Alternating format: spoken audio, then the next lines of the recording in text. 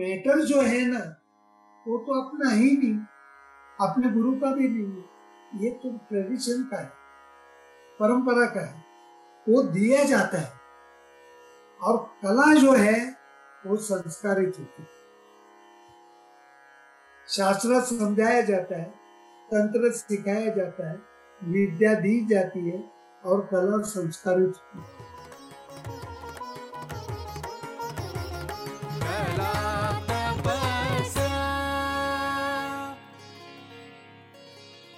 Namaste, I'm Sohini Karanth and this is Indian Artpreneur by Kala Tapasya. On today's episode, we have Tal Yogi Pandit Suresh Talwalkar.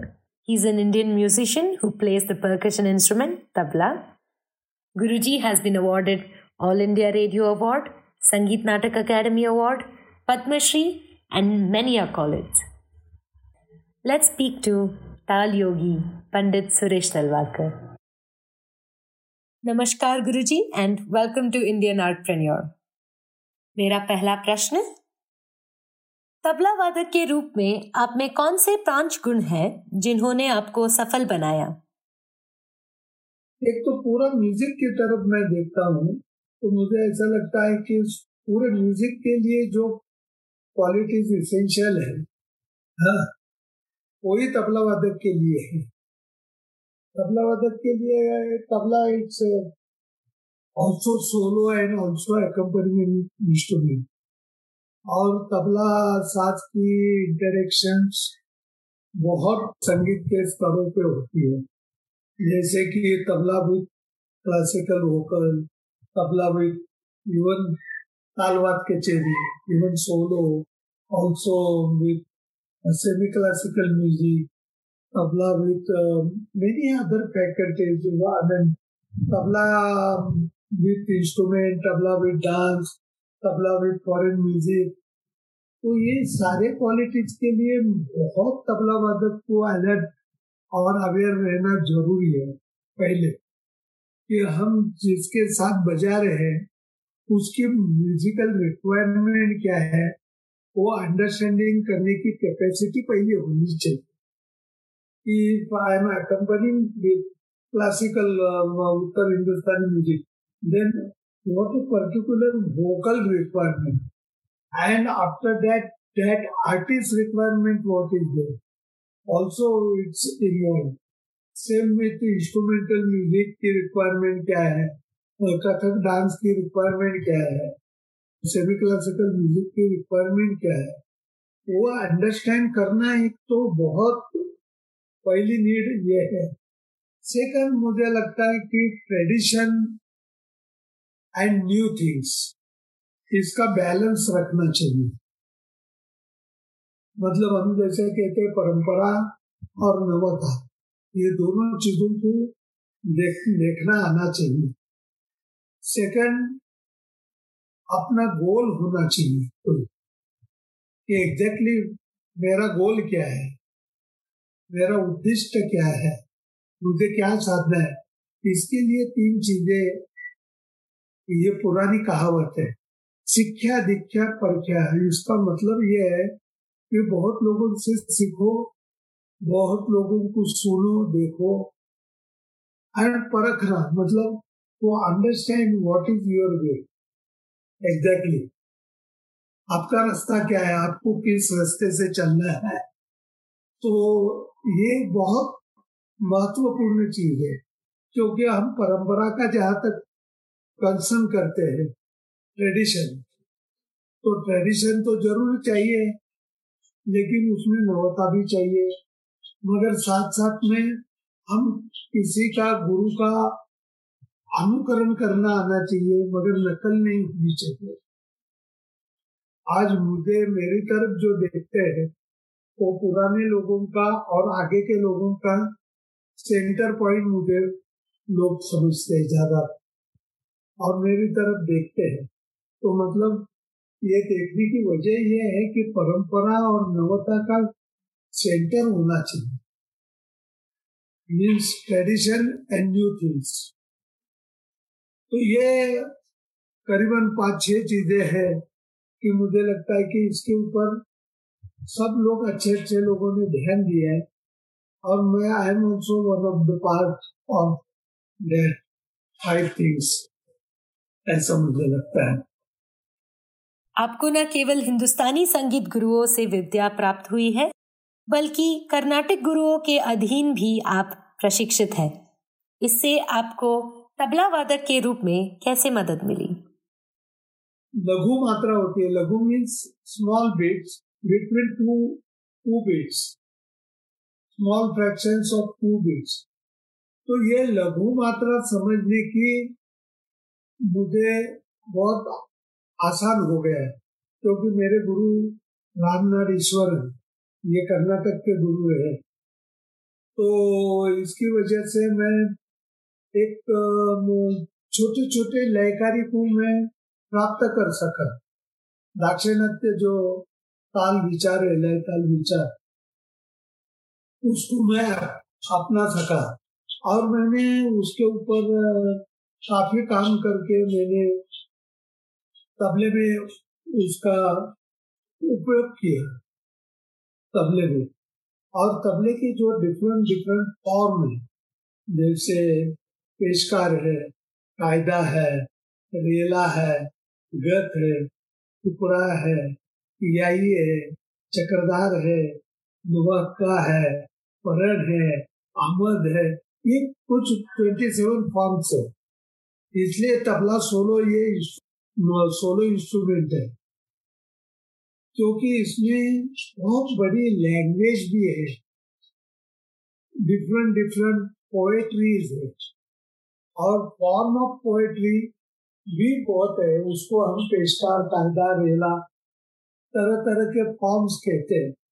तो ये form में मैंने छोटे रूप में दाक्षिणात्य लय को मैंने इन्वॉल्व किया, और उसकी वजह से मेरी अपनी एक स्टाइल हो गई, एक स्वतंत्र शैली कहते हैं, वो बन गई। हाँ, मतलब हमारे यहाँ तबले में घराने हैं, 6 घराने हैं, दिल्ली, अजराड़ा, फरुखाबाद, लखनऊ, बनारस एंड पंजाब। ये इसको रखते हुए भी मेरी एक खुद की एक शैली बनाने की मैंने कोशिश की, और वो स्टाइल बन गई। आज उसको काफी लोग फॉलो करते हैं उस चीज को। तो मेरे ख्याल से ये मेरा जो मैंने विचार किया उसके श्रेय जाता है, कंट्रीब्यूशन हमारे गुरु रामनाथ ईश्वरन जी को जाता है। He was staying at Delhi. तो मैं दिल्ली जाता था फ्रॉम 1971 से। मैं उनके पास करीबन 8-9 साल सीखा उनके पास। तो मैं खुद अपना विचार कर सका, अपनी शैली क्रिएट कर सका, उसका श्रेय उनको जाता है, मेरे गुरु जी को जाता है। हमको कुछ नहीं, हमको तो मुझे अंदर से लगा ये सीखना चाहिए, ये अंदर से मुझे ख्वाहिश रही कि ये सीखने की बात है, जरूर इसका अभ्यास करना चाहिए। जैसे स्मॉल कर्नाटक कॉम्पोजिशन होता है, जैसे मैं बताता हूँ एग्जाम्पल,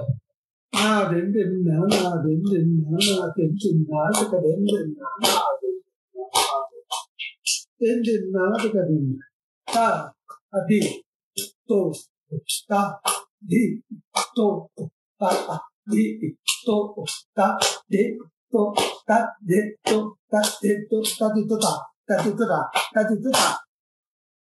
तो ये सूक्ष्म लय है, ये बहुत सूक्ष्म लय है, बारकाई की लय है, और इसका अभ्यास करने की वजह से काफी लय को दूसरे तबला वादक क्या कर रहे हैं, दूसरे म्यूजिशियन क्या कर रहे हैं, कैसा काम कर रहे हैं, ये समझने के लिए मुझे बड़ा आसान हो गया, काफी आसान हो गया।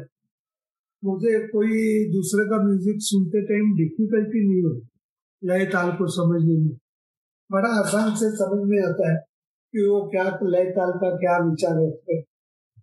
तो इसमें ये होता है कि ये हर एक तबला वादक ने, मुझे लगता है, इस तरह का अभ्यास करना चाहिए, ऐसा मुझे फील होता है।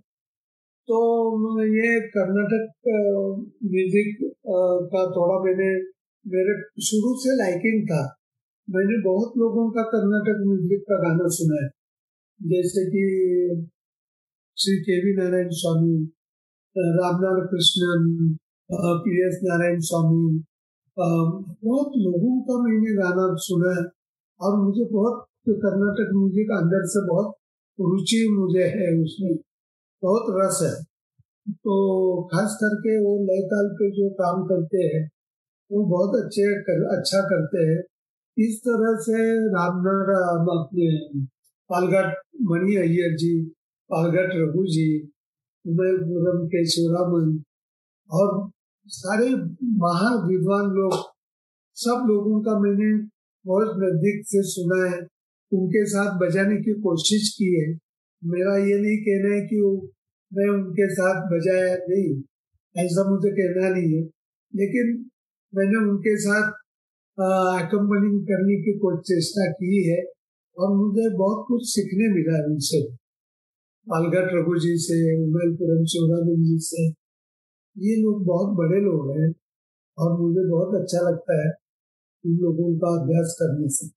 साउथ की कर्नाटक म्यूजिक का अभ्यास मैं हमेशा करता हूँ और केवल मैं नहीं करता हूँ, मेरा लड़का सत्यजीत बहुत फोन करता है, वो बहुत सोचता है कर्नाटक ताल को और उसका लाइकिंग बहुत है। मेरा ग्रैंड सन है, मेरे शागिर्द लोग हैं, उनको भी मैं लेसन्स देते रहता हूँ ये कर्नाटक म्यूजिक के। तो उनका लय ताल का अभ्यास एक अच्छा होता है, कॉन्फिडेंस लेवल बढ़ता है, उससे क्रिएटिविटी बढ़ती है, क्रिएटिविटी उससे होती है। तो बहुत कुछ कह सकता हूँ मैं कर्नाटक म्यूजिक के लिए, जो मेरे साथ क्या मुझे मिला, तो ये शॉर्ट में मैंने बताया कि कर्नाटक म्यूजिक से मुझे बहुत फायदा हुआ। कुछ दशक पहले की तुलना में आज मंच पर प्रदर्शन कैसे बदल गया है? वो तो समय है ना, हम हिंदुस्तानी में कहते काल, समय तो अपने आप चेंज करता है। हाँ, पहले बैठक होती थी, एक जमाने में बैठक होती थी, मैक्सिमम 100-150 लोग रहते थे। अभी मेगा इवेंट 10,000 लोग, 8,000 लोग, 5,000 लोग, 2,000 लोग। तो मेगा इवेंट से क्या होता है कि आर्टिस्ट को हर एक तक पहुंचने के लिए एक उसका मीडियम जो है, टेक्निक, वो तो स्ट्रांग होना जरूरी है। कलाकार का, जो कलाकार का अपने कला गायक है तो उनकी आवाज, हाँ, उनकी तैयारी, वो तो लोगों तक पहुंचनी चाहिए। तो मीडियम जो है टेक्निक, वो बहुत प्रगतिशील हो गए, बहुत सक्सेसफुल हो गए। आजकल देखिए सब लोगों का तैयार बचता है, सब लोगों का तान अच्छी जाती है, तैयार जाती है, स्पीड है। हाँ, तो ये आजकल के मंच पे ये टेक्निकली बहुत बड़ा है, टेक्निक बड़ा है, हम कहते हैं सक्सेस हो गए। मगर थोड़ा सा देखेंगे उसकी दूसरी बाजू, अनदर साइड देखेंगे तो टेक्निक से क्या होता है, चमत्कृति पैदा होती है, इफेक्ट बढ़ता है, लेकिन इफेक्ट और असर का मतलब अलग है। असर जो होता है वो भावना से होता है, एस्थेटिक से होता है। हाँ, तो वो एस्थेटिकली ऐसा म्यूजिक की थोड़ी कम हो गई है, टेक्निकली बढ़ गया है वो, लेकिन ऐसी डेप्थ जो है वो थोड़ी सी कम हो गई है। एक जमाने में पहले के लोगों के में डेप्थ बहुत थी, सेकेंडली असर बहुत था, हर चीज उनके बजाने में एक वो फोर्स था पहले के जमाने में। जैसे कि भीमसेन जी की आवाज देखिए, वो आवाज में जो ताकत थी, एनर्जी थी, वो आजकल एनर्जी कम लगती है। वो एनर्जी टेक्निकली फास्ट हो गए, लेकिन वो आवाज की ताकत अभी महसूस नहीं होती है कि अरे ये कुछ एनर्जी, माइक्रोफोन की एनर्जी ऐड करते उनके टेक्निक में, और माइक्रोफोन का भी एक इस्तेमाल करते हैं, यूज करते हैं, और उसका इफेक्ट आते हैं। इफेक्ट अलग है लेकिन असर अलग है। समय जो है और आज का मंच है, वो तंत्र में बहुत सुधार आ गया है, और तंत्र के वजह से चमत्कृति आ गई है। चमत्कृति, लेकिन चमक की दूसरी साइड ये होती है कि गिमिक्री भी हो सकती है, हो सकती है, होती ही है, ऐसा मुझे नहीं कहना। लेकिन टेक्निकली अगर कोई साउंड परफेक्ट होता है तो गिमिक्री होने की चांसेस ज्यादा रहते हैं, और गिमिक्स करते हैं। माइक्रोफोन का ये समझ में भी आना चाहिए, लेकिन वो डिपेंडेंट नहीं होना चाहिए। आप समझ गए ना, डिपेंडेंट होना चाहिए, नहीं होना चाहिए। हमारे, अगर मैं तबला वादक हूँ तो हमारे बजाने में कस होना चाहिए। धा बजाएंगे तो धा ऐसा वजनदार लगना चाहिए। तो वो वजन कहाँ आजकल के जमाने में थोड़ा सा कहीं मिस हो गया है, कहीं गुम हो गया है, थोड़ा सा ऐसा महसूस होता है। लेकिन सभी लोगों का नहीं, कुछ अच्छे लोग तो आज भी है, अच्छे लोग कि जिनके हाथ में भी हमारे बराबर के म्यूजिशियन जो है, उसका जाकिर भाई है, पंडित आनंद चटर्जी है, स्वपन चटर्जी है, कुमार बोस है, ये सारे और बहुत लोग हैं, ये भी अच्छे हैं। हमारे नेक्स्ट जनरेशन भी बहुत अच्छी है, काम कर रही है। तो उस बात की खुशी है हमको कि ये जो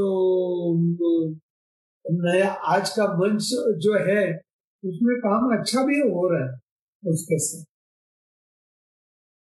आप शास्त्रीय संगीत को नई टेक्निकों के साथ कैसे विकसित होते हुए देखते हैं? एक जमाने में धाती धा एक दो, धाती धा एक दो, धाती धा, ये तिहाई मुश्किल होती थी। और उसी टाइम में उस्ताद अल्लाह का साहब धाती धा न धाती धा न धाती धा, ये 1.5 मात्रा में कहते थे।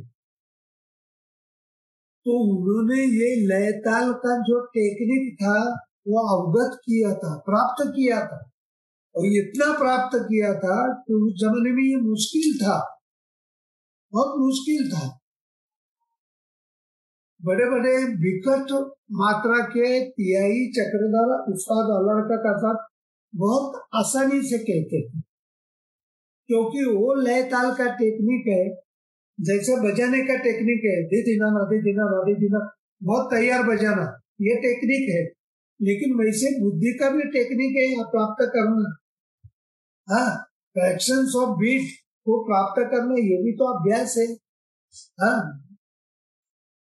तरह तरह से भावना, तरह तरह की भावना प्राप्त करना, इसके लिए बहुत लोगों को सुनना पड़ता है, और बहुत लोगों को सुनना ये भी एक अभ्यास है, ये मेरा कहना है। तो ये नए नए टेक्निक जो है, वो दूसरे म्यूजिक की रिक्वायरमेंट क्या है वो समझने के लिए बहुत जरूरी होता है, बहुत जरूरी है। अगर हम समझेंगे नहीं कि इनके म्यूजिक, अभी पंडित राजन साजन मिश्रा जी का गाना है, उनके क्या म्यूजिक की रिक्वायरमेंट है, हमको कैसे ठेका लगाना है, उनको क्या पसंद है, क्या नहीं पसंद है, उनको क्या नहीं अच्छा लगता है, उसके लिए अपना दिल देना चाहिए, वहां उनका गाना सुनना चाहिए। तो ये भी एक अभ्यास है, मैं मुझे कहने कितने कितने तरह का एक अभ्यास है। वो बेसिकली अभ्यास ये 3 चीजों में होता है, शरीर, बुद्धि और मन। ये 3 स्तरों पे अभ्यास होता है। तो ये अभ्यास होना बहुत आवश्यक है। उसके बगैर ये तरक्की होगी नहीं। नए टेक्निक, हम जिस नई बात कहते हैं, नया संगीत में कुछ भी नहीं होता है। हम तो सिर्फ कॉम्बिनेशन करते, सारे गामा पधानी 7 सुरों से 8वां सुर कोई किसी ने निकाला क्या, मुझे बताइए। हम तो करेंगे बंदिश, हमको सुझाई देती है और कल हम कहते हैं कि ये हमारी बंदिश है, गलत है। हम तो कॉम्बिनेशन करते, बंदिश कह नहीं सकते। जो पहले के लोगों ने राग यमन, कोड़ी, दरबारी, आमिर, मालको जी राग बनाए, वो कलाकार वाकई वो क्रिएटिव लोग थे कि जिन्होंने किया। आजकल भी लोग करते हैं नया राग, लेकिन वो कॉम्बिनेशन होता है, ऐसा मुझे कहना है। हम लोगों को सोचना चाहिए कि हम लोग बंदिश बना रहे हैं या रचना बना रहे हैं। What is the difference between bandish and rachna? मतलब ऐसा समझ लीजिए कि एक सुबह के रोज आप बेड से बाहर आ जाते हैं, लिविंग रूम में आ जाते हैं और कहते हैं कि ये इधर का सोफा इधर करेंगे, उधर का टीपाई उधर करेंगे। हाँ, हो गई रचना। हम लोग रचना और बंदिश का मतलब क्या? बंदिश मतलब, बंदिश किससे बनती है? थॉट। पहले साहित्य, मतलब सब्जेक्ट बंदिश का। हम क्या बना रहे, एरिया अली पिया भी बना रहे या क्या क्या सब्जेक्ट की बंदिश कर रहे, वो पहले सब्जेक्ट होना चाहिए, फिर उसके ऊपर पोएट्री बननी चाहिए साहित्य की, फिर उसके बाद रागांग आना चाहिए, फिर तालांग आना चाहिए, और इसका मेल करके आना चाहिए, तो फिर बंदिश कह सकते हैं। कोई शब्द पिया पिया, चैन नहीं मानत नहीं, तुम भी न कैसे, यही शब्द आगे तो और कहते हैं कि ये हमारी बंदिश है, ये कहना गलत है, ऐसा मुझे लगता है। तो पुराने लोगों का अभ्यास अगर करेंगे हम लोग,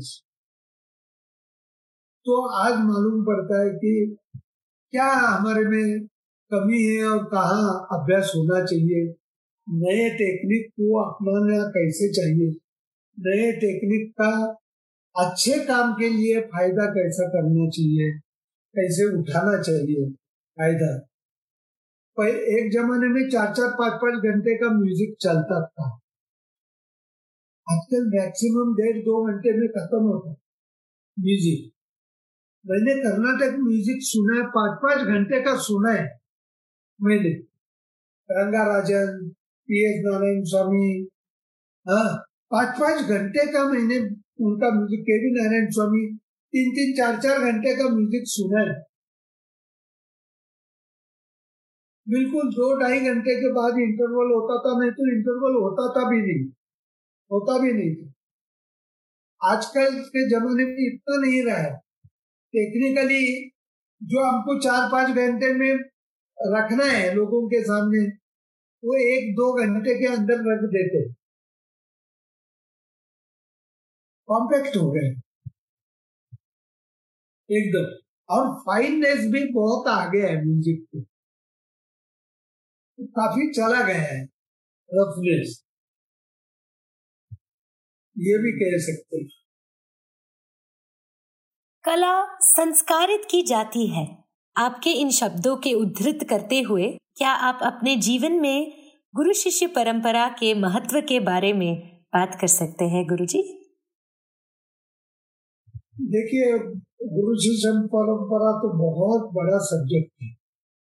हाँ, म्यूजिक के 4 भाग है: शास्त्र, तंत्र, विद्या और कला। शास्त्र मतलब नॉट साइंस के ग्रामर, शास्त्र मतलब ग्रामर। हम जैसे सारे गप धसा ये कहेंगे तो भूप भी होता है, देशकर भी होता है, जैब भी होता है, हाँ, तोड़ी भी होता है, मुल्तानी होता है, दोनों के सुर एक है। लेकिन तोड़ी को तोड़ी कहते हैं, मुल्तानी को मुल्तानी कहते हैं। तो इसमें क्या है, तोड़ी में क्या करना चाहिए, क्या नहीं करना चाहिए, रूल्स है, मतलब शास्त्र है, अनुशासन है, बंधन है, हाँ, कोई ताल में है। जैसे कि 16 मात्रा का तिलवाड़ा है, तीन ताल है, पंजाबी है, 14 मात्रा का धमाल है, दीपचंदी है, झुमरा है, आधा चौताल है।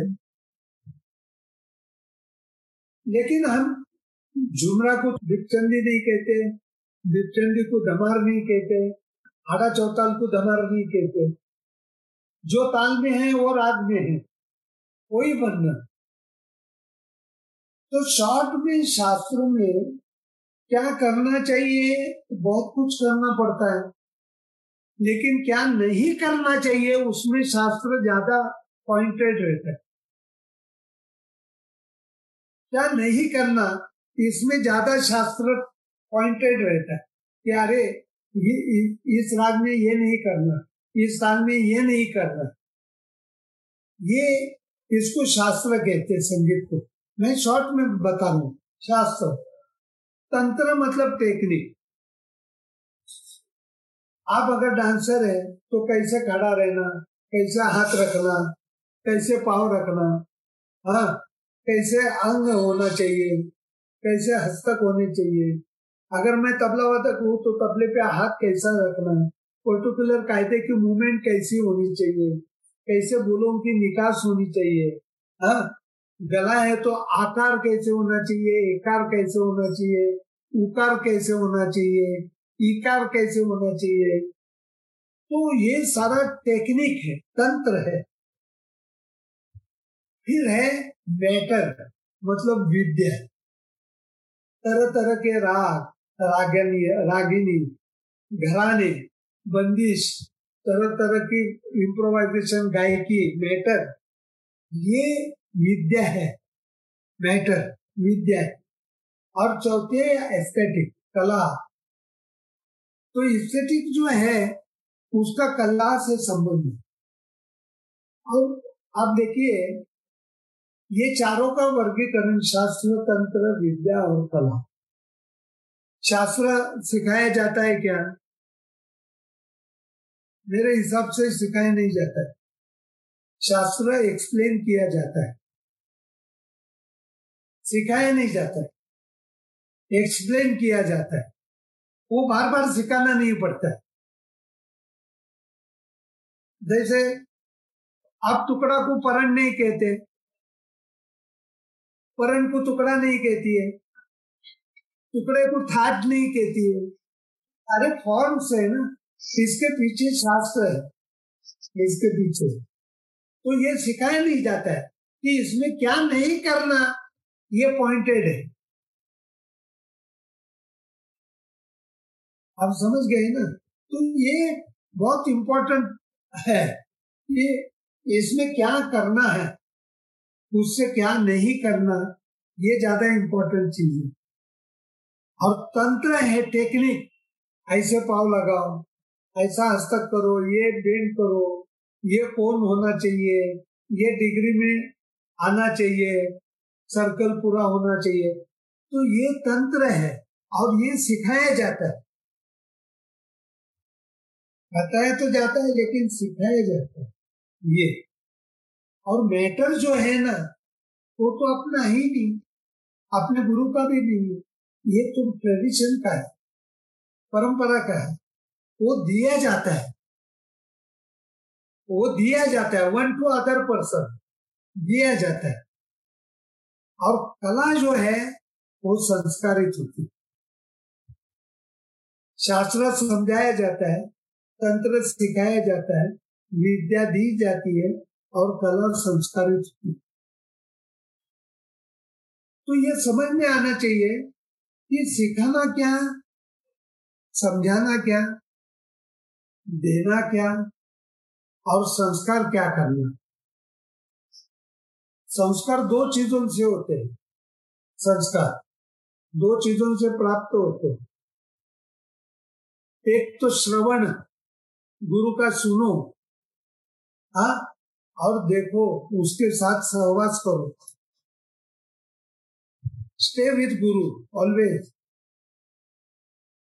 And you will learn much more things. You will know exactly what is the route. Up to route you can go. With explanation you cannot go. You should feel. संस्कार फीलिंग से होता है, वो फील होना चाहिए. तो हमारे Indian music ये चार चीजों के ऊपर, शास्त्र, तंत्र, विद्या और कला के ऊपर स्टेबल है.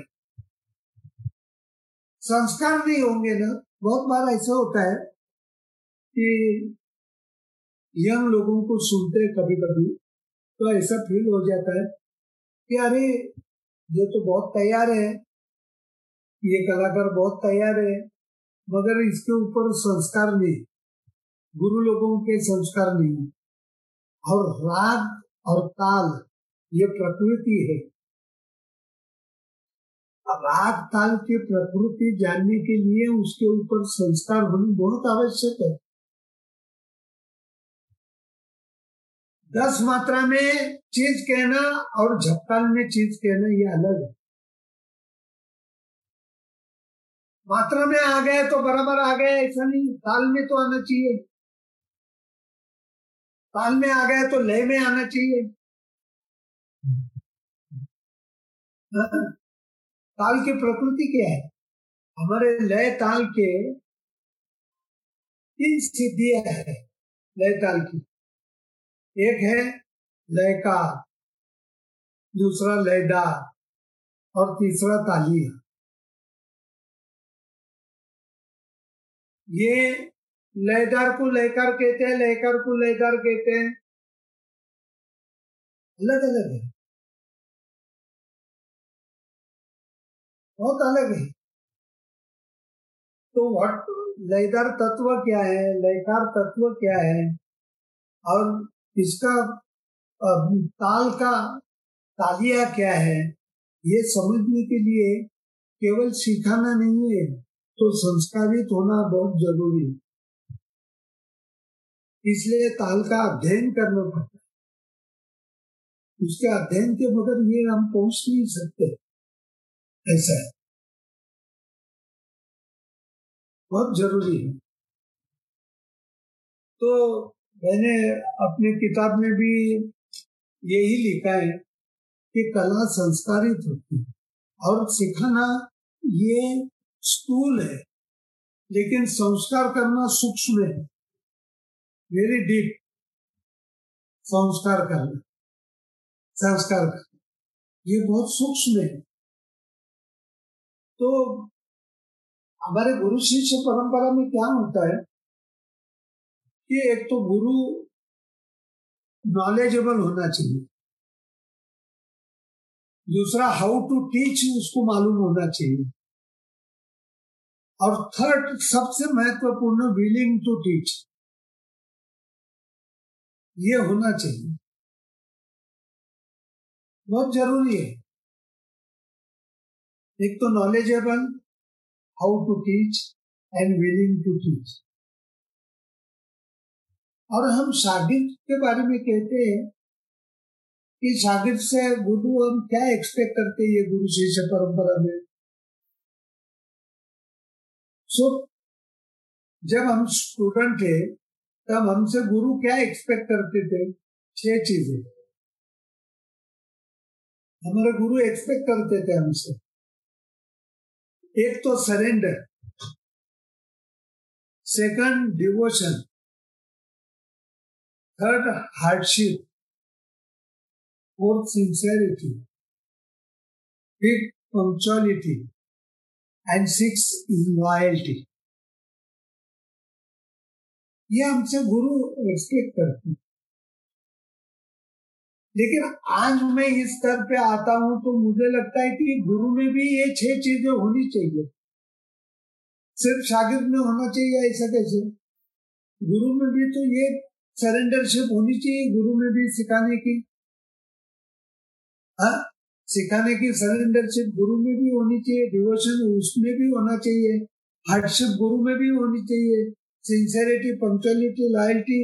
एक दिन सिखाया और 10 दिन नहीं सिखाया तो फायदा क्या है? ये तो गुरु में भी 6 चीजें होनी चाहिए। जैसे कि म्यूजिक फील्ड में हम लोग देखते हैं, ये गुरु शिष्य परंपरा में क्या देखते हैं? पहले विद्यार्थी, फिर विद्यार्थी का शिष्य बनता है, फिर शिष्य का कलाकार बनता है, कलाकार के बाद टीचर बनता है, टीचर के बाद गुरु बनता है, गुरु के बाद आचार्य बनता है। और आचार्य कौन होता है? जो विद्यार्थी दशा में जा सकता है, प्रवेश कर सकता है, वो आचार्य है। तो ये सारा जो गुरु शिष्य परंपरा का ये मैंने ट्रैवल देखा है, हाँ, तो उसमें लगता है कि वही आचार्य है कि जो गुरु विद्यार्थी दशा में जा सकता है। तो ये स्टेप्स है कि पहले विद्यार्थी, फिर शिष्य, फिर शिष्य का कलाकार, फिर कलाकार का टीचर, टीचर मतलब शिक्षक, शिक्षक के बाद गुरु, गुरु के बाद आचार्य। ये गुरु शिष्य परंपरा में प्रवास करते करते करते गुरु क्या करता है? गुरु शिष्य परंपरा में जो माइक्रो एंड मैक्रो, ये जो पहले स्थूल से शुरुआत करता है गुरु और फिर माइक्रो तक जाता है गुरु, और इतना सूक्ष्म तक जाता है कि वो सूक्ष्म को वापिस वो मैक्रो की तरफ लेके आता है। मतलब इतने सूक्ष्म क्रिया को वो बड़े रूप में दिखाई देता है, और ये गुरु की ताकत है। इसलिए बहुत मुश्किल हो, बहुत कठिन हो, वो शागिर्दों को आसान करके बताते हैं।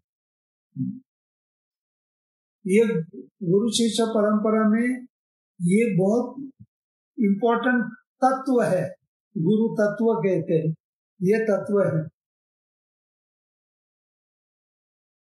कि वो बड़ी कठिन में कठिन चीज को आसान कर देता है गुरु, और शागिर्द संस्कारित हो जाता है। शागिर्द कहते हैं यस, और घर जाके उसके ऊपर अभ्यास करता है। अभ्यास करते करते समय आता है, उसको तरह तरह के एक्सपीरियंस आते हैं, तरह तरह के एक्सपीरियंस आते हैं। वो एक्सपीरियंस का मतलब अनुभूति नहीं है, अनुभूति एंड एक्सपीरियंस अलग है। अनुभूति का मतलब क्या है? जो तरह तरह के विचार आते हैं, वो विचार आप व्यक्त नहीं कर सकते, बोल नहीं सकते, कथन नहीं कर सकते, उसको अनुभूति कहते हैं। सिर्फ आप अरे समझ में आ गए, कैसे समझ में आ गया? क्योंकि आपने अभ्यास किया, आपने अभ्यास किया, अभ्यास करते करते करते करते गुरु को याद करते करते उस चीज को साधते साधते आपको तरह तरह के एक एक्सपीरियंस मिलते रहते, और वो एक्सपीरियंस आप शब्दों में कह नहीं सकते, कह नहीं सकती कि क्या एक्सपीरियंस होता। एक अगर थोड़ा टुकड़ा आपने कर दिया अब 20, 25, 30, 40 बार के बाद बराबर आने के बाद करने लगेगी तो पलटे को तेज आना शुरुआत, और फिर उसका असर आपके ऊपर होने लगता है। फिर आपको समझ में आता है कि अरे हाँ, लेकिन क्या समझ में आ गया बोल नहीं सकते। उसको कहते हैं अनुभूति, और वही ज्ञान की शुरुआत होती है। इस तरह की अनुभूति बहुत प्राप्त हो जाती है तो ज्ञान प्राप्त होता है। ज्ञान कभी भी बाहर से, गुरु शिष्य परंपरा में ज्ञान नाम की चीज बाहर से कभी भी अंदर नहीं आ सकती, कभी भी नहीं। इंफॉर्मेशन जरूर दे सकता हूँ, गुरु इंफॉर्मेशन देता है, बहुत इंफॉर्मेशन का रोल है म्यूजिक में, तरह तरह की इंफॉर्मेशन देता है वो। मगर ये इंफॉर्मेशन से साधना जब हो जाती है, रियाज होता है। अभी रियाज और साधना मैंने कह दिया, मगर रियाज और साधना में भी फर्क है, बहुत फर्क है। क्या बहुत कुछ कहने का होता है, फर्क है। तो साधना जो होती है वो तरह तरह के एक्सपीरियंस प्राप्त कर देते, अनुभूतियां देती अलग अलग, और वो अनुभूतियां जब हो जाती है तो ज्ञान प्राप्त हो जाता। तो ज्ञान जो होता है वो अनुभूति के बगैर नहीं होता है। ज्ञान, नॉलेज जो प्राप्त होता है वो अनुभूति के बगैर प्राप्त कभी भी नहीं हो सकता। अनुभूति साधना नहीं करेंगे तो प्राप्त नहीं हो सकती। तो अनुभूति साधना के बगैर नहीं, साधना संस्कार के बगैर नहीं, और संस्कार गुरु के बगैर नहीं। ज्ञान अनुभूति के बगैर नहीं, अनुभूति साधना के बगैर नहीं, साधना संस्कार के बगैर नहीं, संस्कार गुरु के बगैर नहीं। गुरु हमको साधना की तरफ लेके ले जाता है और वहां स्थित करता है, और वो तत्व की तरफ लेके जाता है। आप कुछ भी स्टेटमेंट करिए, कुछ भी स्टेटमेंट करिए, और उसको आप 5W and 1H पूछिए, what, why, where, which, when and how. 5W and 1H, ये सिक्स सवाल पूछेंगे तो प्रिंसिपल बाहर आता है, प्रिंसिपल। और वो प्रिंसिपल जो है वो गुरु तत्व की तरफ लेके जाता है। ये है। तो गुरु शिष्य परंपरा बहुत बड़ा सब्जेक्ट है, क्या बताऊं, मतलब वो उसमें सारे चीजों के संस्कार होते हैं ऐसा मुझे नहीं कहना। संस्कार एक कला के संस्कार होते हैं। तो ये गुरु शिष्य परंपरा बहुत बड़ा सब्जेक्ट है और मेरा फेवरेट सब्जेक्ट है, क्योंकि मैंने 5-5, 6-6 गुरु किए और मैंने एक्कम्पनीमेंट की बहुत लोगों के साथ, तो उनसे भी बहुत कुछ सीखने मिला। ऐसा नहीं है कि हमारा प्रोफेशन हमने कर दिया या ऐसा कुछ नहीं। गुरु शिष्य परंपरा में बड़े बड़े लोगों के साथ हमने एक्कम्पनीमेंट की, तो प्रोफेशनल एक्कम्पनीमेंट नहीं थी हमारी। उनके साथ बजाना ये बहुत कुछ सीखने का सौभाग्य था। जैसे कि पंडिता मोगूबाई कुर्डीकर, गान तपस्विनी Mogubai Kurdikar, you know mother of Kishori Amonkar, गान सरस्वती Kishori Amonkar, mother of Kishori Amonkar. I have been played with her, गान तपस्विनी Mogubai Kurdikar. I have been played with Krishna Rao Shankar Pandit. I have been played 8 concerts with him. I have been played with Vinayak Rao Patwardhan.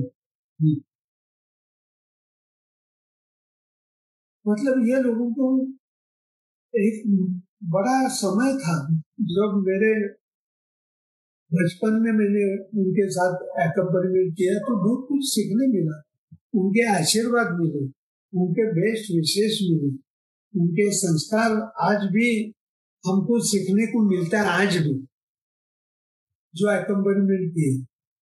तो music field ऐसा है कि ये सीखने की विद्या, हमेशा विद्यार्थी रहना बेस्ट, उसके लिए बेस्ट और कुछ रोल नहीं होता, वो बेस्ट रोल होता है। ऐसा है, भारतीय संस्कृति संस्कार के बगैर प्राप्त नहीं होती। संस्कार बहुत इम्पोर्टेंट होते हैं। और मैंने कहा राग ताल के संस्कार होने चाहिए। बंदिश मैंने दे दी, लेकिन जैसे कि ता थे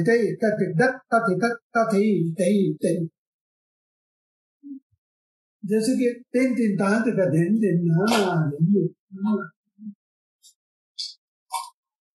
ता थे ता ता ता थे ता ता थे थे ता ता थे ता ता थे ता ता थे ता थे ता ता थे ता ता थे ता ता थे ता ता थे ता ता थे ता थे। अब कोई अगर इसको मैं ही पढ़ूंगा ता थे ता ता ता थे ता ता थे ता ता थे तो क्या हो जाएगा? हाँ, इट्स पोएट्री। पोएट्री में जो चढ़ उतार है उसका भाव है, और खास करके लय ताल के भाव को समझना, उसमें बुद्धि का एक बड़ा रोल होता है बहुत, क्योंकि लय ताल को अंडरस्टैंडिंग करने के लिए वो कैपेसिटी बुद्धि की होना एक आवश्यक है। और इसलिए उसके संस्कार होते हैं, उसके पोएट्री को वाकई समझना पोएट्री को, और परफेक्ट कहने के लिए बुद्धि, शरीर और मन, ये तीनों चीजें लग जाती एक साथ। और चौथी चीज है आत्मा की तरफ, तो मैं अभी कुछ नहीं कह सकता हूँ। वो आत्मा ऐसी चीज है कि म्यूजिक आत्मा की तरफ जाना वो एक अलग बात है और आखिर की बात है, लेकिन शरीर, बुद्धि, मन ये तो अपने हाथ की बात है। वहां तक अपना अभ्यास करना ये बहुत जरूरी है, ऐसा मैं मानता हूँ। और भारतीय संस्कृति की खास करके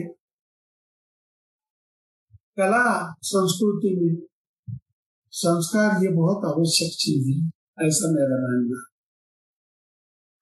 आपने आवर्तन किताब किस कारण से लिखी? आवर्तन किताब मैंने लिखी उसके पहले मैंने आज से करीबन 35 साल पहले लेक्चर दिए, लेक्चर डेमोन्स्ट्रेशन, और उसके वीडियो कैसेट्स भी है मेरे पास, और कभी देखा हूं मैं, लेकिन आज दिन तक मेरे विचार कभी बदले नहीं। जो 30-35 साल पहले मैंने जो एक्सप्लेन किया है वही सेम विचार है, फर्क जरूर पड़ा है। वो किसमें पड़ा है? जो एक्सप्लेन करने के लिए मुझे समय लगता था, जो आजकल एक्सप्लेन करने में कुछ समय नहीं लगता। मैं वेरी क्विक, मैं दूसरे को समझा सकता हूँ, लेकिन उस टाइम में एक्सप्लेन करने के लिए मुझे बहुत समय जाता था। तो ये चेंज है, मगर थॉट सेम है। और जब बड़े लोगों ने मुझे कहा, जैसे कि दिनकर कायकेनी जी, पंडित दिनकर कायकेनी जी, पंडित केजी गिंडे साहब, उन्होंने मुझे खास करके कहा कि तुम्हारी किताब जल्दी आनी चाहिए, तुम अभी टाइम मत लेना, फटाफट तुम किताब लिखो और तुम्हारी आनी ही चाहिए बात। अब फिर मैंने सीरियसली सोचा और थोड़ा सा मैंने देखा भी कि 10-15 साल जाने दीजिए, अपने विचार कुछ बदलते हैं क्या, अपनी कुछ थिंकिंग बदल रहा है या नहीं। ये जब मैंने अपने आप को देखा तब मैंने किताब लिखा, और वो भी किताब अभी 4-5 साल हो गए। आप रामदास पलसूले, विजय घाटे जैसे कई महान तबला वादकों के गुरु हैं। छात्रों की सफलता के लिए शिक्षकों का दृष्टिकोण अथवा मनोवृत्ति कैसी होनी चाहिए, इस बारे में क्या आप बात कर सकते हैं? अभी हमारे नेक्स्ट जनरेशन तो है ही ना, तो नेक्स्ट जनरेशन के अपने विचार तो होते हैं, तो विचारों का स्वातंत्र्य तो देना चाहिए। हमारा काम है ट्रेडिशन को फॉलो करना, लेकिन नए विचार अगर उनके सुझाई देते हैं तो अच्छी बात है, तो उसका पहले स्वागत करना चाहिए, वेलकम करना चाहिए। हाँ, और खास करके मेरा ट्रेनिंग जो है वो थोड़ा सा मैं आपको बताता हूँ। मैं उसको एक शब्द यूज करता हूँ, क्रॉस ट्रेनिंग, क्रॉस टीचिंग। मतलब ऐसा है कि आप समझ लीजिए, सारी परंपरा में आप देखिए, ये संगीत की परंपरा में जैसा गुरु है वैसे शागिर्द उसको फॉलो करता है, ज्यादातर आप ये देखेंगे। मगर मैंने ये हमेशा देखा है कि मेरे में वीकनेस क्या क्या है। अगर तिरकिट, धीर धीर, धींगिन, करदातीट, जो भी कुछ मेरे वीकनेस है वो मैं पहले सिखाता हूँ शागिर्दों को। हमेशा मैं शागिर्दों को पहले सिखाता हूँ, क्योंकि जो मेरे वीकनेस है वो उनके रहने नहीं चाहिए, वो आगे जानी चाहिए, वो आगे जानी चाहिए। तो आज मेरे पास ऐसा नहीं है कि केवल तबला सीख रहे, मेरे पास पखवाज सीख रहे। बहुत सारे कथक डांसर पुणे के, बम्बई के लोग आते हैं और मेरे से तालीम लेते हैं। आज कम से कम मेरे पास नहीं तो 25-30 तो कथक डांसर सीखते ही है। क्योंकि लय ताल ये ऐसा है कि लय ताल ये सिर्फ तबला वादक की प्रॉपर्टी नहीं है, ये वोकलिस्ट की भी है, डांसर की भी प्रॉपर्टी है लय ताल। हाँ, ये इंस्ट्रूमेंटल म्यूजिक की भी है, हाँ, ये वोकलिस्ट की भी है। लय ताल को कैसे देखना, ये तबला वादक की प्रॉपर्टी नहीं है। तो ईश्वरन जी के पास सीखने से मैं इतने अलग अलग तरह से स्तरों पे मैं मार्गदर्शन करता हूँ, और मेरे पास काफी लोग इसका फायदा उठा रहे हैं, और मुझे उसमें खुशी है कि वो फायदा उठा रहे हैं, और वो फायदा उठाते टाइम दिखाई दे रहे हैं, मुझे दिखाई दे रहे हैं। आपने कई पश्चिमी ड्रम वादकों के साथ काम किया है और साथ ही साथ तबला भी सिखाया है। वेस्टर्न बैकग्राउंड होने वाले छात्रों को सिखाना कितना अलग होता है? मैं अपना ही सिखाता हूँ, हमारा ही म्यूजिक सिखाता हूँ, लेकिन बहुत सारे हैं आज वेस्टर्न में तो कम से कम 20-25 आराम से मिल जाएंगे जो प्रोफेशन इसी का कर रहे हो।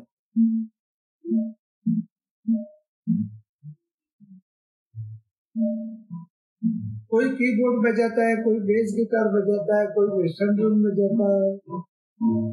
हाँ, लेकिन लय ताल ये इतना स्ट्रॉन्ग मीडियम है कि आप क्या दे सकते हैं, ये सोचना चाहिए। आज मैं ईश्वरन जी की वजह से सिर्फ लय ताल का मतलब परम्यूटेशन कॉम्बिनेशन सिर्फ नहीं देता हूँ, कॉम्पोजिशन देता हूँ, और फिर एक कॉम्पोजिशन दिया तो उसका विस्तार करना, उसको प्रेजेंट करने तक लेके जाता हूँ मैं। तो कैसा प्रेजेंट करेंगे, ये बहुत जरूरी है, ऐसा मुझे लगता है। तबला वादन एक पुरुष प्रधान क्षेत्र होने के कारण क्या आपको लगता है कि आपकी बेटी के लिए एक तबला वादक बनना चुनौतीपूर्ण होगा? ऐसा नहीं मुझे लगता। आजकल का जमाना ऐसा है कि ये रहा नहीं है, और मुझे ये नहीं देखना है कि ये मतलब लड़की होने के बावजूद भी ये इतना तैयार बजारी, ऐसा कभी मुझे लगता नहीं। मैं इस एंगल से कभी देखता नहीं, मैं इस एंगल से देखता नहीं, और उससे मैं समाधान मानने वाला मैं नहीं हूँ। वो तबला वादक है, तबला वादक के रूप में समर्थक बजाना चाहिए, इस तरह देखना आना चाहिए, मुझे ऐसा लगता है। मैं उस तरह ही देखता हूँ। कभी भी वो लगता नहीं है कि जैसे जेंट्स कथक डांसर होता है, उसके पाँव की ताकत और लेडीज के पाँव की ताकत, मैं ये कंपैरिजन नहीं करता हूँ। पूर्ण रूप में देखता हूँ कि इसकी ताकत ये है, ठीक है, अब क्या प्रोड्यूस कर रही है वो मैं देखना चाहता हूँ। मैक्सिमम उसकी जो पावर है वो दे रही है, और शक्ति ये एक ही पावर नहीं है। कला का विषय जो है वो ऊर्जा निर्मित से है। ऊर्जा, अगर एक यहाँ से इस विंग से वहां उस विंग में जाएगी, वो किस ऊर्जा से जाती है, व्यक्ति कैसे जाती है, उसमें भी एक ऊर्जा होती है, और वो ऊर्जा मैं मानता हूँ कला का स्रोत है। ऊर्जा निर्मित है कला का स्रोत है, ऐसा मुझे कहना है। आपने बताया है बंधन में रहकर भी बंधन मुक्त होना ही लय ताल का उद्देश्य है। क्या आप ये विस्तारित रूप से बात कर सकते हैं? मैंने मेरे किताब में ही लिखा है। हाँ, एक बंधन रहना हमारे भारतीय राग ताल में बंधन है। राग ताल क्या, बंधन का पालन करना, ये हमारी ट्रेडिशन की डिसिप्लिन है, परंपरा की एक शिस्त है, डिसिप्लिन है, अनुशासन है उसका। उसके दायरे में रहकर आप अपने आप को फ्री करना, वो दायरे को लात मार कर नहीं, दायरे के अंदर रहना। 16 मात्रा की 15 मात्रा करने के लिए अलाउड नहीं है, 16 मात्रा के अंदर आप करिए, तो ये ताल का बंधन है, और ये बंधन में रहकर अपने आप को फ्री करना, मुक्त करना, बंधन को लात मार करना, बंधन में रहकर मुक्त करना। तो ये एक अभ्यास है। हाँ, ऐसा राग में ये फ्रेज नहीं उपयोग करनी चाहिए, और करने वाले लोग हैं उसका रास्ता दिखाते हैं। इसका एग्जाम्पल मैं 3 ताल में देता हूँ। धाते टे धाते टे धाधाते टे धागे तीना गिने, धाते टे धाते टे धाधाते टे धागे धीना गिने, ये कायदा है। अब इसमें धागे ना कहीं नहीं है, तो मुझे धागे नहीं इसमें लाना है, तो मैं क्या करूंगा, धीना गिने है, उसको धीना गिने को अलग करूंगा, धीना को अलग करूंगा, और गीना को अलग करूंगा। मतलब धाते टे दादा ते दागे धीना गिने, गिने दाते टे दागे तीना गिने, ताते टे ताता ते तागे तीना गिने, गिने दाते टे दागे धीना गिने, गिने दाते टे दा। अब गिने दाग गया, तो स्लोली गिने दा होने के बाद धागे न हो गए, गिने दा धागे न दा, धागे ने दादा ते दाते टे दादा दाते टे दागे तीन हो गए। तो मतलब कायदा कानून होता है, अनुशासन होता है, बंधन होता है, लेकिन बंधन को तोड़ने के लिए भी एक कायदा होता है। हमारे गुरु ने तोड़ा, इसलिए मुझे तोड़ने का अलाउड नहीं है। मैं तोड़ रहा हूँ, किस रास्ते से तोड़ रहा हूँ, और किस रास्ते से मैंने उसका उपयोग करके मैंने ये कानून के ये कानून तत्व के बाहर मैं हो गया हूँ, बाहर आ गया हूँ, और वो कानून के अंदर रहकर मैंने बाहर आ गया। तो ये जो अभ्यास है, ये बंधन मुक्त होने करने की चीज है। ये मुझे कहना कि हमारा पूरा संस्कृति, जो हमारी भारतीय संस्कृति, ये भी बंधन के ऊपर आधारित है, बंधन के ऊपर आधारित है। बंधन को लात मारकर नहीं है। ये पाश्चात्य संस्कृति जैसे नहीं है अपनी संस्कृति। ये बंधन में रात काल के बंधन वाकई समझने की गरज है, समझने की जरूरत है। अब ये बंधन क्या है, फिर बंधन मुक्त होने का एक रास्ता दिखाई देगा, कैसे होने का बंधन। क्योंकि पहले बंधन क्या है उसको समझने चाहिए, समझ में आना चाहिए, फिर बंधन मुक्त कैसे होना ये नेक्स्ट स्टेज है।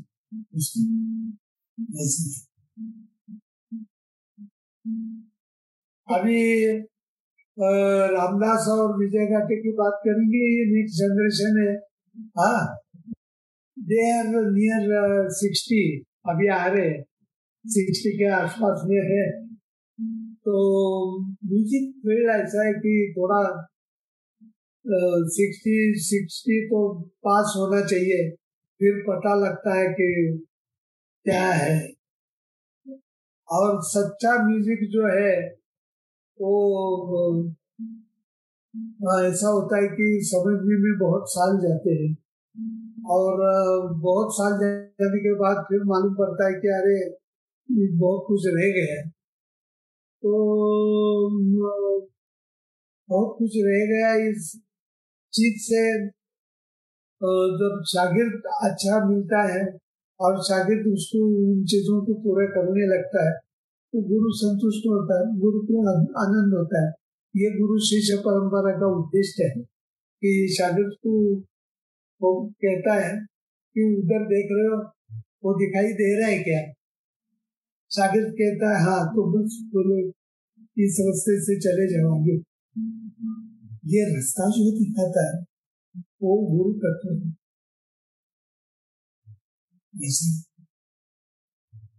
क्योंकि अभी वो जा नहीं सकता गुरु, उसकी लिमिटेशन है, तुम चले जाओ इस रास्ते से। ये तत्व है, गुरु तत्व इसको कहते हैं। मेरा अंतिम प्रश्न गुरुजी, एक कलाकार का सफलता के प्रति दृष्टिकोण कैसा होना चाहिए? कलात्मक सफलता का पैमाना क्या है और इसे कितनी जल्दी या कितनी धीमी गति से हासिल किया जाना चाहिए? कलाकार का उद्देश्य हमारे हिसाब से, मैं एक किस्सा बताता हूँ आपको। किस्सा बताएंगे ना, एग्जाम्पल देंगे ना, रियल एग्जाम्पल, तो उससे मालूम पड़ेगा कि उद्देश्य और गोल क्या होता है और क्या होना चाहिए। जैसे कि मैं फ्रॉम 70s में 6-7-8 साल मैंने भीमसेन जी के साथ संगत की। भीमसेन जोशी जी, भारत रत्न, उनके साथ संगत करते करते मैं उनको वॉच करता था तो बहुत बार फील करता था। मैं उनके साथ संगत करते समय मैं उनको वॉच करता था तो मुझे बहुत बार दिखाई देता था कि अरे इनको मालूम ही नहीं है कि तबले में इनके साथ कौन बैठे। सुरेश तलवलकर बैठे, वसंत आचरेकर बैठे, नाना शशिकांत मुळे बैठे, भरत कामत बैठे, चंद्रकांत कामत बैठे, कौन बैठे इनको मालूम ही नहीं है, ये है ही नहीं है यहाँ। ये महसूस करता था। फिर ये सारी चीजें मैंने मेरे 4-6 गुरु रहे, उसमें से एक गुरु निवृत्ति बुआ सरनाई, वोकलिस्ट, उनको मैंने कहा कि भीमसेन जी को मैं ऐसे देखता हूँ गुरु जी, भीमसेन जी को बुआ साहब ऐसे देखता हूँ, क्या बताऊं। तो निवृत्ति बुआ जी ने मेरे से कंफर्म करवाने के लिए 2-4 क्वेश्चन किए। बोले ये कंफर्म कह रहे हो क्या, तुम पक्का कह रही है क्या? मैंने कहा हाँ मैं पक्का मेरे एक्सपीरियंस से कह रहा हूँ कि ये वहां के रहते नहीं, मतलब पूरे प्रोग्राम पर 3 घंटे ऐसी बात नहीं कर रहा हूँ, लेकिन इनको बहुत समय तक मैं ऐसे देखता हूँ कि अरे ये भूल गए, देखो ये गए अपने बस्ती में गए, बोले ये जो चीज है कह रहे भीमसेन जी की, ये चीज सही है, और ये प्रसाद जो है वो उनके गुरु सवाई गंधर्व जी का प्रसाद है। और करके उन्होंने सवाई गंधर्व का एक एग्जाम्पल मुझे किस्सा बताया। तो क्या बताया कि बोले भीमसेन जी के पहले मैं 5-6 साल सवाई गंधर्व के पास से था। तो सवाई गंधर्व जी कैसे थे ये बताने के लिए उन्होंने एक किस्सा बताया। एक दिन सवाई गंधर्व जी ने कहा निवृत्ति बहादुर से कि अरे निवृत्ति, आज मेरा शाम को प्रोग्राम है, तू पहुंच जाना फलाने जगह। तो बोले मैं गया, मैं जाने के बाद मुझे देरी हो गई थी। हाँ, तो जाके देखा मेरे चाचा शंकरराव सरनाई और मेरे अपने गंगूबाई हंगल, ये दोनों तानपुरे पे बैठे थे सवाई गंधर्व जी के साथ। और मैं सामने जाके बैठा और गाना जैसे खत्म हुआ, अंदर जाके सवाई गंधर्व जी से मिला। उनका नाम था सवाई गंधर्व जी का रामू कुंडोलकर, ये नाम था सवाई गंधर्व जी का। तो उनको कहा कि रामू, ऐसा मैंने पूरिया कभी भी सुना नहीं, जो आज गाए आप, ऐसा पूरिया कभी भी सुना नहीं। तो वो कहने लगे कि अरे निवृत्ति कहाँ बैठे थे तुम? तो ये निवृत्ति बहुत चौंक गए। निवृत्ति बुआ ने कहा कि पूरा राग मेरी तरफ देख कर गाए आप, और मुझे पूछ रहे तुम कहाँ बैठे थे? अरे बाप रे। तो निवृत्ति बुआ ने मुझे कहने कहा कि ये बात सवाई गंधर्व जी के समझने के लिए 5 साल गए मेरे 5 साल गए कि इनकी अवस्था क्या है। तो म्यूजिक से अध्यात्म वगैरह मुझे मालूम नहीं, लेकिन अवस्था तक संगीत जाने वाली क्रिया है, ये समझने का मैं गोल उद्दिष्ट मानता हूँ, और ये म्यूजिक का सक्सेस मैं मानता हूँ, ये मैं गोल मानता हूँ। अगर मेरे बजाने में मैं अगर अपने आप को भूल जाता हूँ और मैं खो जाता हूँ, और मैं कौन हूँ, मेरा नाम क्या है मालूम नहीं, ऐसी अवस्था अगर प्राप्त कर सकता हूँ तो उसको मतलब है सक्सेस का। और कितने अवार्ड की लिस्ट अभी मैं उससे परे हो चुका हूँ। अभी मेरे पास 60 नंबर के ऊपर अवार्ड हो गए,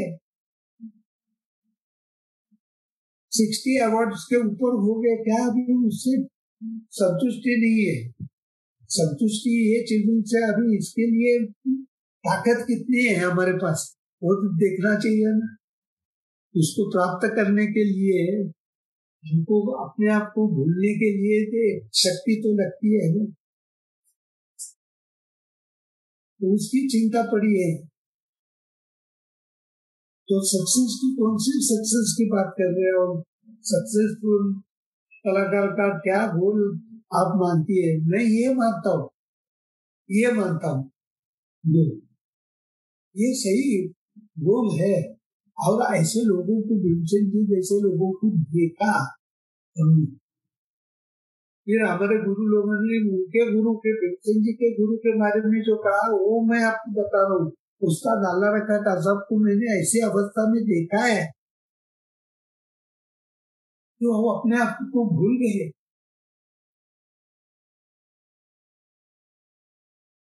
ऐसे लोगों को देखा है। उस्ताद आला रखा का सब ने यही बात की।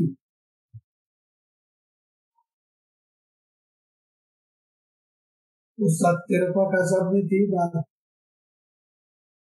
बहुत अच्छे लोगों ने ये बात की, और उन लोगों का असर अभी भी है।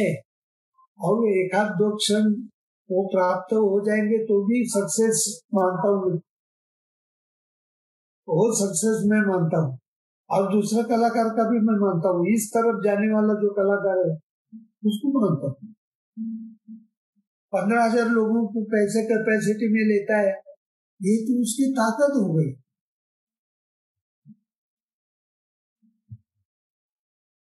लेकिन 15,000 लोगों के सामने मिलते के गा रहे और सब लोगों को ऐसे अवस्था में डाल रहे हैं कि अपने आप को भूल रहे हैं सुनने वाले लोग। ये कितनी बड़ी ताकत है, ये कितनी ताकत है। तो मुझे लगता है कि ये बहुत महत्वपूर्ण चीज मैं मानता हूँ, सक्सेस मानता हूँ। जो मैंने चीजें कही है वो रियली हकीकत है, और उसमें अपनी मेरी बड़प्पन की कोई चीज नहीं है और कुछ भी नहीं है। वो ये अगर अवस्था प्राप्त हो जाएगी तो मैं किसी को बताऊंगा भी नहीं, क्योंकि ये बताने की भी चीज नहीं है कि मेरी अवस्था पे भी नाज है, क्या फायदा है। ये मैं बताने की चीज नहीं, ये आनी चाहिए, इसेंशियल है, इसेंशियल है। जैसा आजकल के जमाने में सच बोलना ये क्वालिटी हो गई है,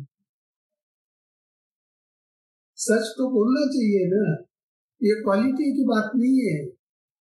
वैसे हमारे गुरुजी बोलते हैं कि सुर में गाना, लय ताल में गाना ये तो जरूरी चीज है, राग में गाना जरूरी है, उसके बाद क्या म्यूजिक सुना रहे वो बताओ।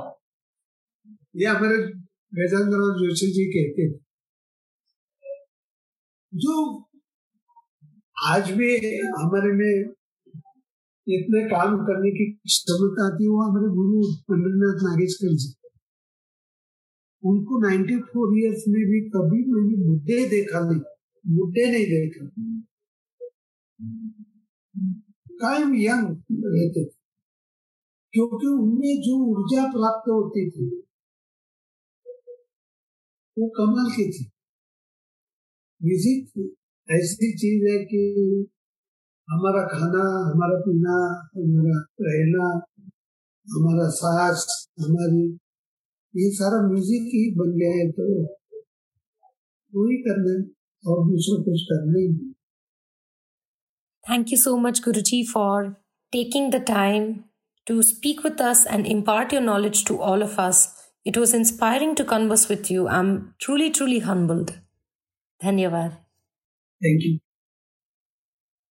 So I hope this interview with Tal Yogi, Pandit Suresh Talwalkar, was insightful and hope you enjoyed this episode.